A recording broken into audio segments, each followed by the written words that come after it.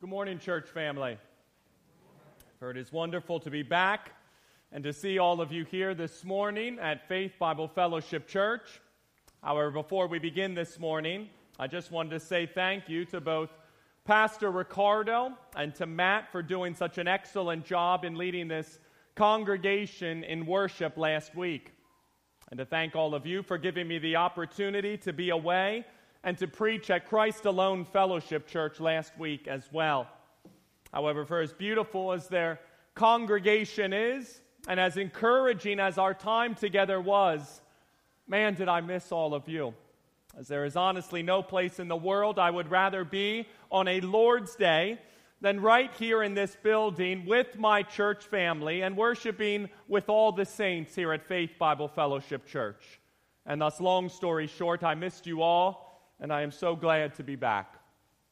Nevertheless, as for our sermon today, church, we'll once again be in Mark chapter 10, and we'll be looking specifically this morning at verses 17 through 31, or when our Lord and Savior Jesus Christ meets a rich young man, or the account more commonly known as the story of the rich young ruler, which all takes place in Mark chapter 10, following Jesus Christ initially sharing some teachings on the subject matter of divorce.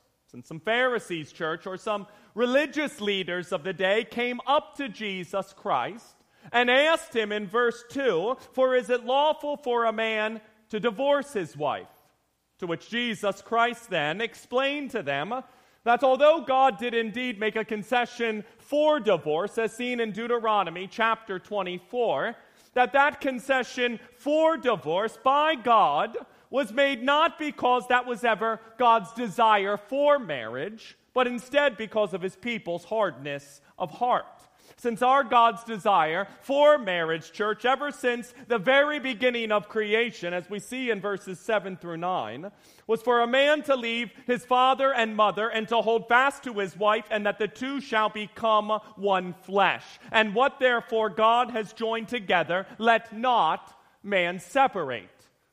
And thus, although our God has indeed made two allowances for divorce, those allowances being sexual immorality, Matthew chapter 19, and when a non-Christian spouse deserts or separates themselves from their Christian spouse, 1 Corinthians chapter 7, the fact of the matter remains, church, that our God's desire and standard and ideal for his people within the covenant of marriage always has been and always will continue to be for their marriage on this side of eternity to be a constant and enduring and permanent relationship. To which Jesus Christ then, after some people brought their children to Jesus Christ so that he might touch them, and his disciples then began to rebuke them, Jesus Christ, he then said in verses 14 and 15, "Let the children come to me, for do not hinder them, for to such belongs the kingdom of heaven. Truly I say to you, whoever does not receive the kingdom of God like a child shall not enter it." In essence, as Ricardo articulated and explained so well last week, that the kingdom of God does not belong to those, church, who think that they warrant it, or who think that they are good enough for it, or who think that they deserve to gain entrance into it, but that instead the kingdom of God is only for those who humbly and too meekly receive the gift of a kingdom like that of a lowly child, and who depend completely then, church, on God and on God alone in order to be saved. Hence the beatitude, "Blessed are the poor in spirit, for theirs is the kingdom of heaven," which is exactly where we are going to pick up in our text this morning, and which takes us now, church, to our thesis statement this morning, or to the main theme of our sermon this morning, which is this: "For it is only by the grace of God that any man can be saved and become part of the kingdom of God forever." For it is only by the grace of God that any man can be saved and become part of the kingdom of God forever. And thus at this time, church, let's open our Bibles up this morning to Mark chapter 10, as we will be looking specifically this morning at verses 17 through 31. And if you are joining us today and do not have or do not own a Bible, then fear not, my friend, because there is a Bible located in the chair in front of you right here, right now, with your name on it. And thus, please, please, please, feel free at this time, again, if you do not have or do not own a Bible, to simply then grab and to keep one of our church Bibles as our gift to you this morning.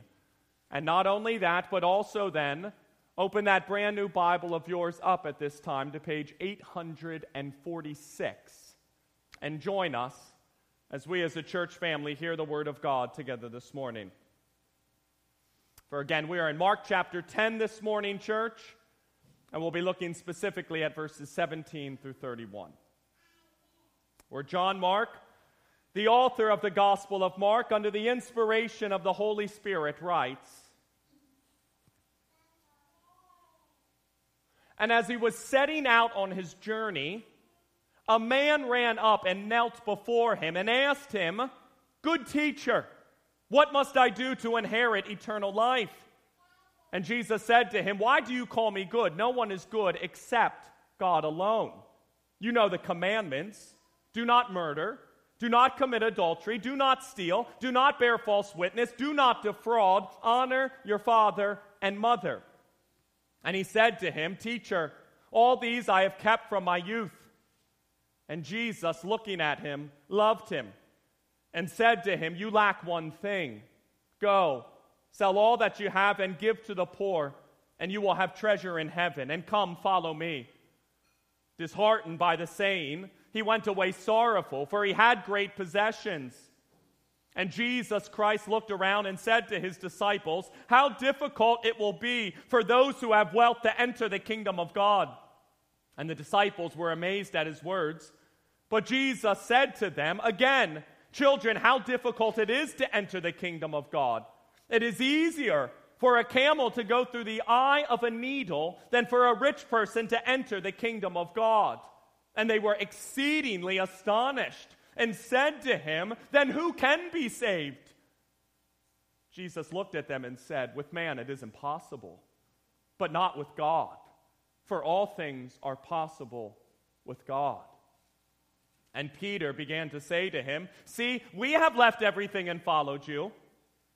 Jesus said, 'Truly I say to you, there is no one who has left house, or brothers or sisters, or mother or father, or children or lands, for my sake and for the gospel, who will not receive 100-fold now in this time, houses and brothers and sisters and mothers and children and lands, with persecutions, and in the age to come eternal life. But many who are first will be last, and the last first." Let's pray.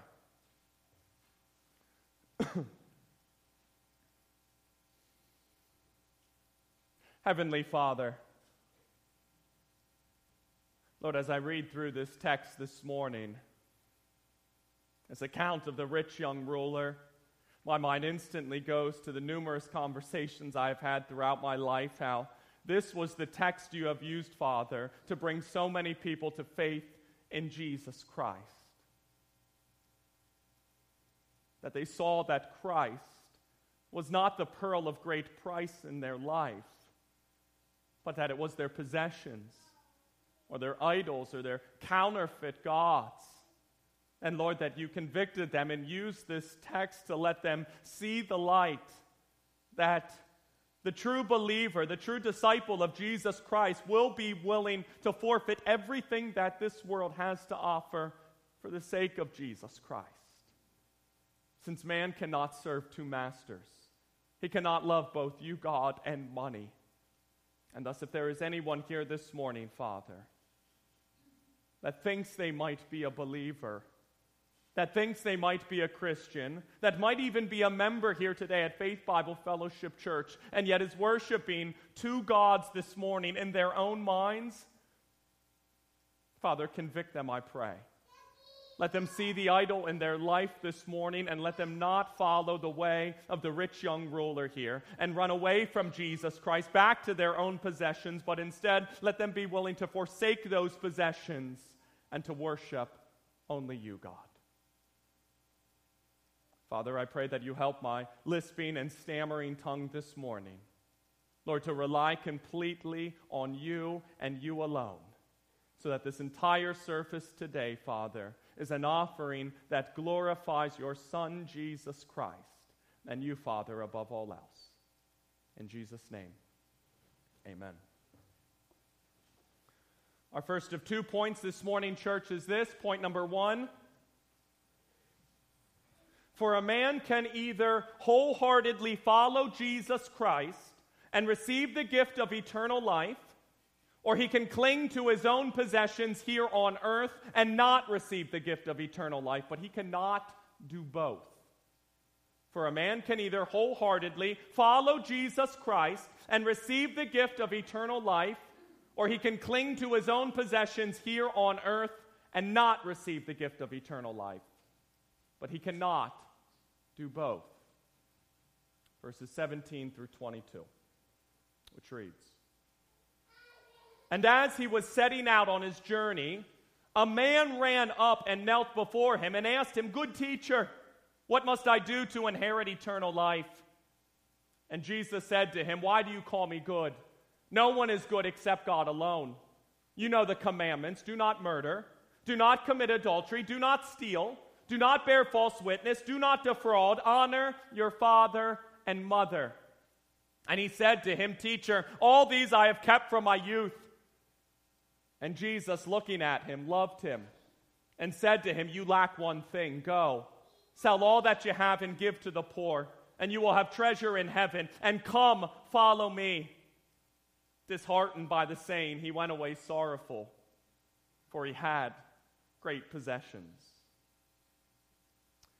So as we see here in verse 17, as Jesus Christ was setting out on his journey, likely from that of Perea, Mark chapter 10, verse 1, toward that of Jerusalem, or toward the place where he, Jesus Christ, would ultimately be handed over to be crucified, a man then, church, ran up to Jesus Christ and knelt before him. A man who, as we see in verse 22, was a rich man, and as we see in Matthew chapter 19, was a young man, and as we see in Luke chapter 18, was a ruler. Hence the story of the rich young ruler here. Nevertheless, despite this man's power and wealth and authority here, church, as we go on to see in verse 17, for not only does this man run up to Jesus Christ and kneel down before Jesus Christ, but he also then goes on to ask Jesus Christ, "Good teacher, for what must I do to inherit eternal life?" To which Jesus Christ responds back to this rich young ruler here in verse 18 by saying to him, "For why do you call me good? For no one is good except God alone." Which a lot of skeptics here, church, of Jesus Christ, when they see this text, for they love to say, "Aha, you see, for even Jesus Christ himself here admitted that he was not good, that he was not sinless, and that he was not perfect like that of God." However, Jesus Christ was not making a statement about himself here, church. But instead, as Mark Strauss goes on to explain, what Jesus Christ was getting at here was that no human being can be called good because of what he or she has done. For salvation cannot be earned by merit, since only God is truly good. In other words, Jesus' statement here was not self-referential or Christological, but instead it concerned the nature of fallen humanity and prepared the audience for his subsequent teaching on the impossibility of salvation apart from complete dependence on God. To which Jesus Christ then goes on to say to the rich young ruler here in verse 19, "You know the commandments. Do not murder, do not commit adultery, do not steal, do not bear false witness, do not defraud, honor your father and mother." Outlining here, church, in essence, the final 6 of the Ten Commandments are the ones that deal specifically with how we interact and behave toward one another. Likely using the command, do not defraud, in verse 19 as the application of the 10th commandment, or the commandment, thou shalt not covet. Nevertheless, in hearing all of this, the rich young ruler then responds back to Jesus Christ in verse 20 by saying to him, Teacher, all these I have kept from my youth. And that he sincerely believed here, church, that since he had not killed anyone, or committed adultery with anyone, or stolen from anyone, bore a false witness against anyone, defrauded anyone, and honored his father and mother, that he was able then, as one commentator writes, to achieve eternal life based on his own merits. To which Jesus Christ then, as we see in verse 21, looked at him and loved him. Not resented him here, church, nor despised him here, church, nor shunned or loathed or cursed or denounced him here, church, but instead, seemingly because of this man's true sincerity about obtaining eternal life here, Jesus Christ, verse 21, looked at him and loved him. And in doing so said to him, You lack one thing. Go, sell all that you have and give to the poor, and you will have treasure in heaven, and come follow me. And that Jesus Christ did not tell this man here only what he wanted to hear, nor did he tell him only what he desired to hear, nor even did he tell him something that would only tickle his ears and make him feel good about himself here, but instead, with eternal life hanging in the balance, Jesus Christ in love told this man exactly what he needed to hear. Again, that being verse 21, that you lack one thing. Go and sell all that you have and give your money to the poor, and in doing so you will have treasure in heaven, and come follow me. And thus, since the first commandment, church, in Exodus chapter 20 makes clear that we are to have no other gods before the one true God, what Jesus Christ then was ultimately getting at here in verse 21 was that of the counterfeit God that was at this time reigning and ruling over this rich young ruler's life. And I say that because as we go on to see in verse 22, disheartened by this saying, the rich young ruler then, for he went away sorrowful, for he had great possessions, and that it was his great possessions here, church, and his great wealth here, church, and his great property and prosperity and riches here, church, that were ultimately the God over his life, to the point that he quite simply could not give them up here, church, for the sake of Jesus Christ. And thus, as D.L. Moody once wrote, for let us then be sure to learn a lesson from the way of the farmer here, and how he deals with the little shoots and stems that spring up around the trunk of an apple tree. For at first they may look promising, and the one who has not learned any better might welcome their growth. However, the farmer knows that these little shoots or stems will draw the life sap away from the main tree and ultimately injure the tree to the point that it will produce an inferior fruit. Therefore, the farmer then takes an axe and a hoe, and he cuts away these menacing life suckers so that the tree then can produce a much more plentiful and greater crop. And thou shalt have no other gods before me is the pruning knife in which God uses on us.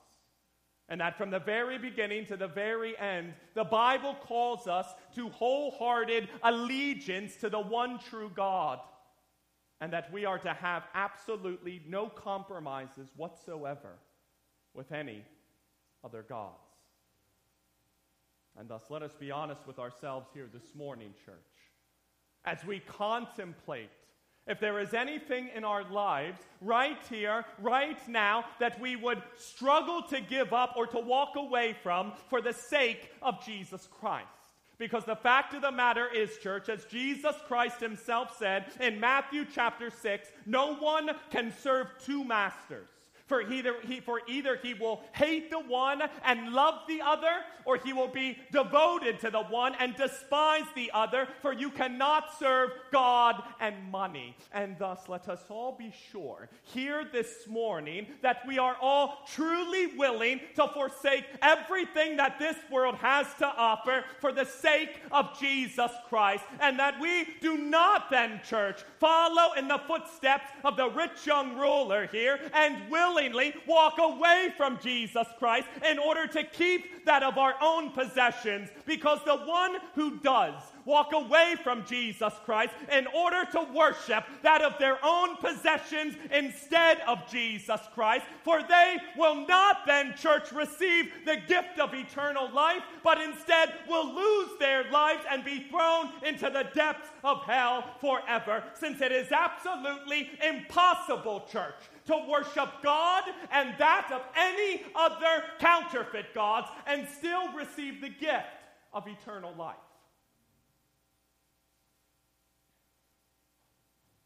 Which brings us to point number 2, which is this. For all things are possible for our God, even that of saving sinners from their sins. For all things are possible for our God, even that of saving sinners from their sins. Verses 23 through 27, which reads, And Jesus looked around and said to his disciples, How difficult it will be for those who have wealth to enter the kingdom of God. And the disciples were amazed at his words. But Jesus said to them, Children, how difficult it is to enter the kingdom of God. It is easier for a camel to go through the eye of a needle than for a rich person to enter the kingdom of God. And they were exceedingly astonished and said to him, Then who can be saved? Jesus looked at them and said, With man it is impossible, but not with God. For all things are possible with God. So after the rich young ruler went away sorrowful in verse 22, because quite frankly, he simply could not give up all his great possessions for the sake of Jesus Christ. Jesus Christ then, church, for he then looked around and said to his disciples in verse 23, For how difficult it will be for those who have wealth to enter the kingdom of God. Now, Jesus Christ is not saying here, church, that it is a sin to make a lot of money. But instead, what Jesus Christ was getting at here, church, was that wealth, just as we saw in the case of the rich young ruler here today, that it has the ability to become an idol, and that of a counterfeit god, and even that of a security blanket for someone, so much so that they ultimately then end up placing their trust in their wealth instead of Jesus Christ. To which Jesus Christ then goes on to say to his disciples here in verse 24, Children, how difficult it is to enter the kingdom of God. And in verse 25, that it's easier for a camel to go through the eye of a needle than for a rich person to enter the kingdom of God. Now, I'm sure that many of you heard some of the unique explanations that are out there today that try to diminish or to weaken exactly what Jesus Christ means here in verse 25. One of the most popular explanations being that the eye of the needle is mentioned here in verse 25 actually refers to some kind of small gate that people could go through in order to enter the city of Jerusalem. And if a camel then wanted to enter through this aforementioned gate, that the camel then would have to kneel down and take off everything that it was carrying in order to do so. In essence, signifying here, church, that if a rich man then really wanted to enter into the kingdom of God, that he'd also then have to be willing to get on his knees and to give up his wealth in order to be able to do so. And although that sounds all well and good in theory here, church, the fact of the matter is that there is no real legitimate evidence out there today that a gate like that actually ever existed during this time. And thus, because of that, what Jesus Christ then seems to be saying here instead in verse 25 is that quite simply it would be easier for a giant 10 foot long, 6 foot high, and approximately 1,000-pound camel to wiggle its way through the teeny tiny eye of a needle than it would be for a rich man who has placed his faith and his wealth to enter the kingdom of God. Or as Kent Hughes simply puts it, Jesus Christ is categorically here saying that it is impossible for a man or a woman who trust in their riches to get into heaven. And thus, after hearing all this, Jesus' disciples then, as we go on to see in verse 26, for they then were exceedingly astonished, and asked Jesus Christ, for who then can be saved? Likely because they believed at this time, church, just like many other Jews falsely believed at this time, that wealth and riches and money were a sign of God's blessing. And thus, they were likely wondering here that if even those with wealth and riches and money, or those with God's supposed divine favor on them, could not secure for themselves a place in the kingdom of God, well then, who could? And Jesus Christ, he responds back to them here by saying in verse 27, with man it is impossible, but not with God. For all things are possible with God. In essence, it is utterly impossible, church, for a rich man or a poor man, a smart man or a dull man, a black man or a white man, a worldly man or even that of a religious man to enter the kingdom of God outside of the grace of God. Theologian E.J. Haynes, for he once shared that once while he was pacing back and forth awaiting a train at a railroad station, that he saw a little sparrow imprisoned within the sliding sash or panel of a window there. And that over and over and over again, the little sparrow had thought that he had found a way of escape from the window, but that it was instead simply a glass wall all around him. For the little sparrow had beaten its wings to rags and its feathers to shreds, for even the glass at that point was covered in the little bird's blood. For this dear little bird likely was in that glass dungeon for hours, fighting so hard to get out, but at this time had simply sank into the quiet from mere exhaustion. To which Haynes then, in seeing all of this, ran over to the window and threw up the panel as quickly as he could in order to let the oppressed little sparrow out. And cannot Jesus Christ also open the prison doors for men who are also trapped in the dreadful bonds of pain and dishonor and sin? However, suppose here that this little sparrow had yelled back to me, as Haynes remarks, that he did not want my mercy, but instead only wanted justice because he wanted to conduct his life on his own and not be indebted to anyone. Which is similar to how so many people act today. People who are ripping themselves to shreds against the impossible, all while they ignore the only one who can do the impossible for them. That being, set them free from their sins. Article 12 in our BFC's Articles of Faith concerning that of our salvation beautifully and accurately and so profoundly states that our salvation, Christian, is the work of God. Hebrews 7, verse 25. And that it does not matter, church, where you come from, or how much money you have, or what your background is, or what your education level is, what your parents' last name is, or how holy or righteous or good you think you might be, because the fact of the matter is, if you desire to enter the kingdom of God and to receive the gift of eternal life, you, oh man, can do nothing to earn it. Since the only way anyone can receive the gift of eternal life and become part of the kingdom of God forever is by the divine grace and the work of God. And thus let us all then grasp this morning, church, that our salvation was not accomplished for us by any of our works or merits, achievements, or deeds, but that instead our salvation from its commencement all the way to its consummation has been accomplished for us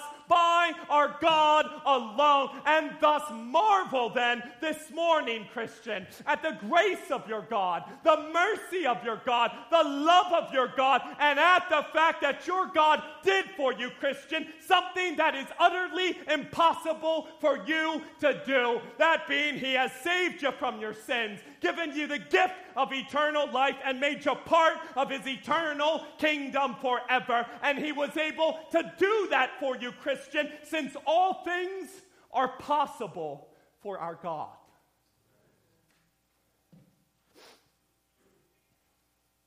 And thus, as we begin to close this morning, church, I want to do so by beginning with the non-Christian who was here first, and to share with you at this time, non-Christian, how exactly this God-man named Jesus Christ saved sinners from their sins, and how he now offers the gift of eternal life to all who place their trust in him.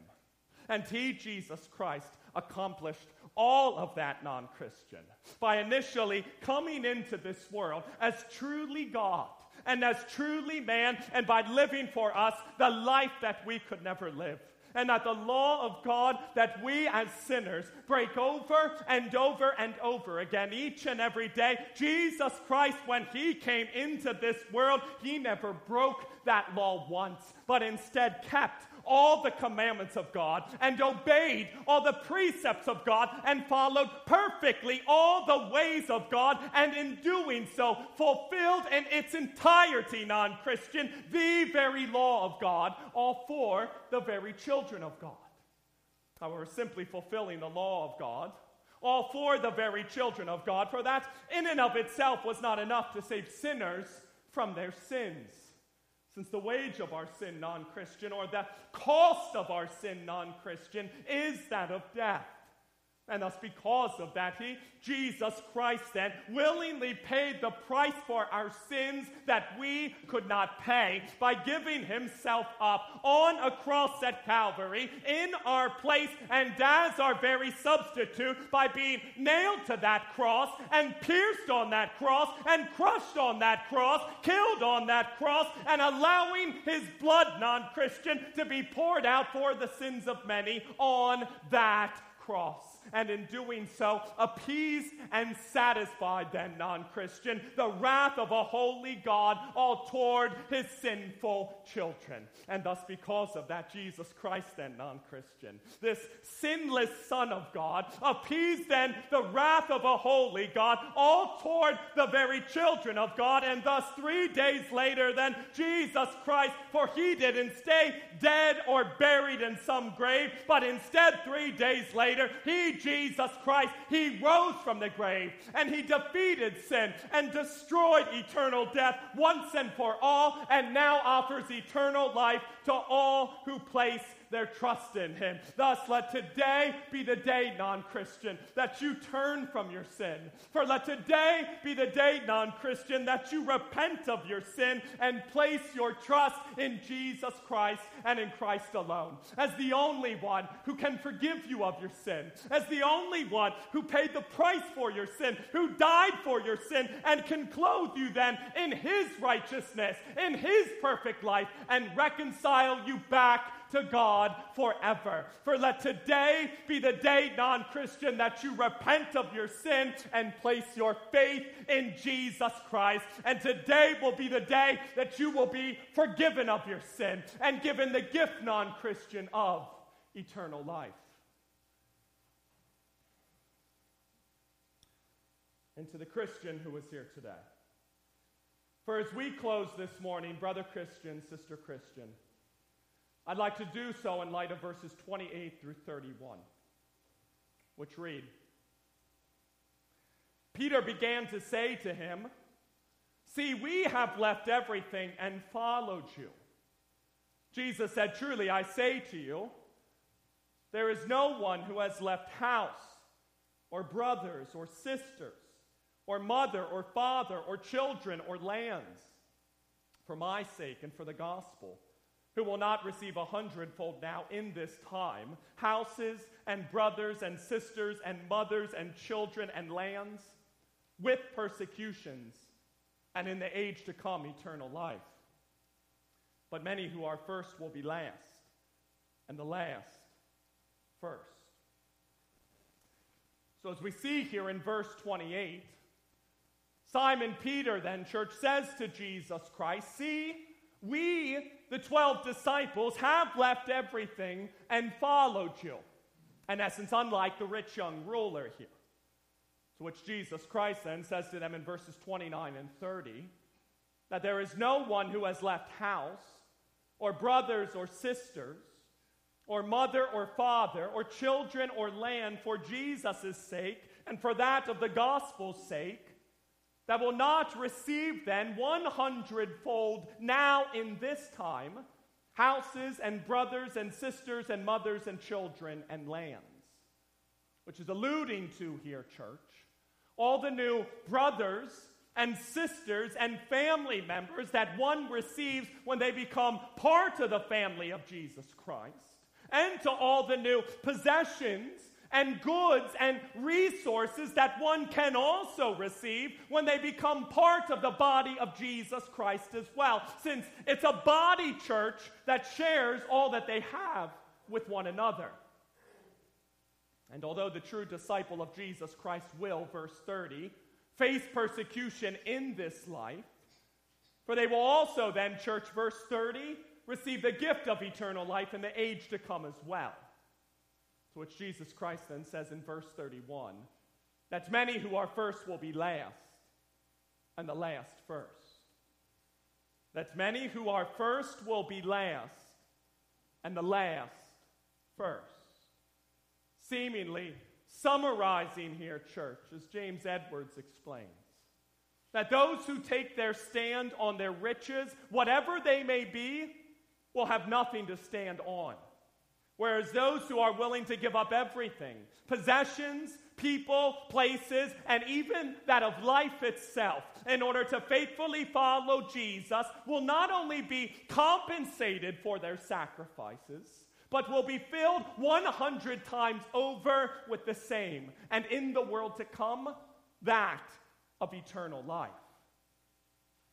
And thus I want you to know, brother Christian, sister Christian, here this morning, that it is okay for you to unapologetically reject the idols of this world for the sake of Jesus Christ. And that it is okay for you to not seek after the lifestyles of the rich and famous in order to more faithfully follow Jesus Christ. And even that it is okay for you, Christian, to lose that of life itself for the sake of the gospel of Jesus Christ, since Jesus Christ has already promised you, Christian, that if you are willing to give up everything for his sake and for the gospel's sake, that it will lead to eternal life. And thus, because of that, never be afraid then, Christian, to be a fool in the eyes of the world, or to look vastly different than that of this world. Since only those, Christian, who are willing to die to self, to lose their lives, to put themselves last, and to give up everything that this world has to offer for the sake of Jesus Christ, will be given the gift of eternal life and gain entrance into the kingdom of God forever. Therefore, seek ye first, Christian, the kingdom of God and his righteousness above all else, and no matter what you have to give up along the way. Thus it is my prayer that we as a church body put any idols or false gods or counterfeit gods or safety blankets that we are placing our trust in this morning to death. For if it is money, Lord, help us to turn from it. And if it is a possession, Lord, help us to flee from it. And if it is a love for popularity or power or influence, Lord, help us to mortify it as we seek to serve you, God, and you alone. Since you are the only one who can save us from our sins and give us the gift of eternal life. And thus let that humble reality, Lord, cause us then to be willing to forsake anything and everything that this world has to offer for the sake of your Son, Jesus Christ, knowing full well that if we do, Father, that even if it leads to some persecution in the here and now, that in the end it will all be worth it. Since in the end only those who are willing to be last, to die to self, and to give up everything for the sake of the gospel will in the age to come receive the gift of eternal life. Let's pray, church.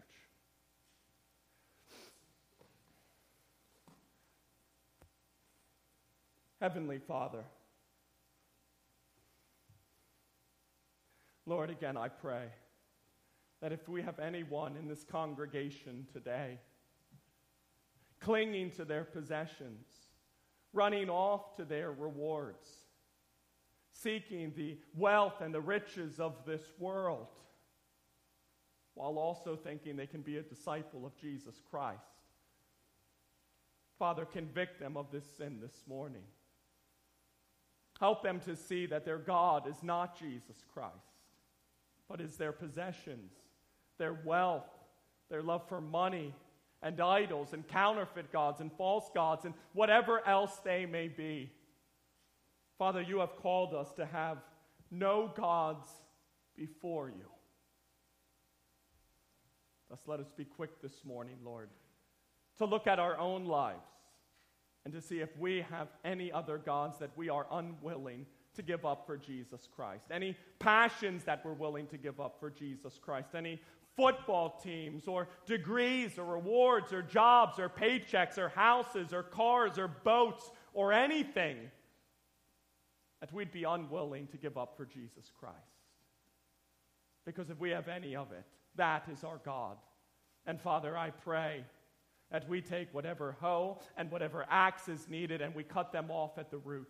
Father, we pray for your grace to be able to do so, since we know that entrance into the kingdom and the gift of eternal life comes only to those who are willing to depend completely on you. Father, give us this heart, I pray, since we know it is impossible for man alone to achieve the gift of eternal life. As we pray for your grace to help us to come to faith in you, to maintain our faith in you, to grow in faith in you, all the way until the day our faith in you becomes sight. Do this work, we pray, in Jesus' name. Amen.